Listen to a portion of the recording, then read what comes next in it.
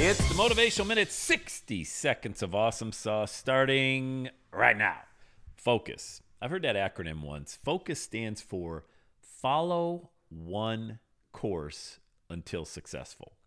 And yeah, it's catchy, it's cute, but it does really have some punch to it. We get so many messages every single day.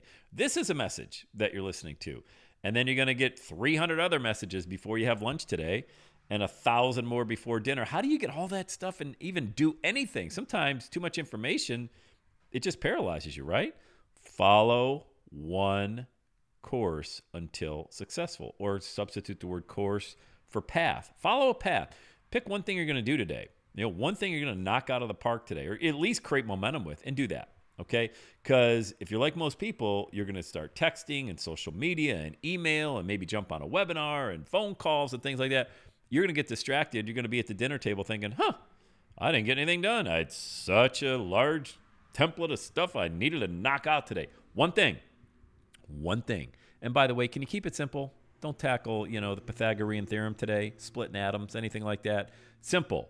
Pick one thing, focus on it, get it done, create momentum. All right, let's go. Let's have a day today.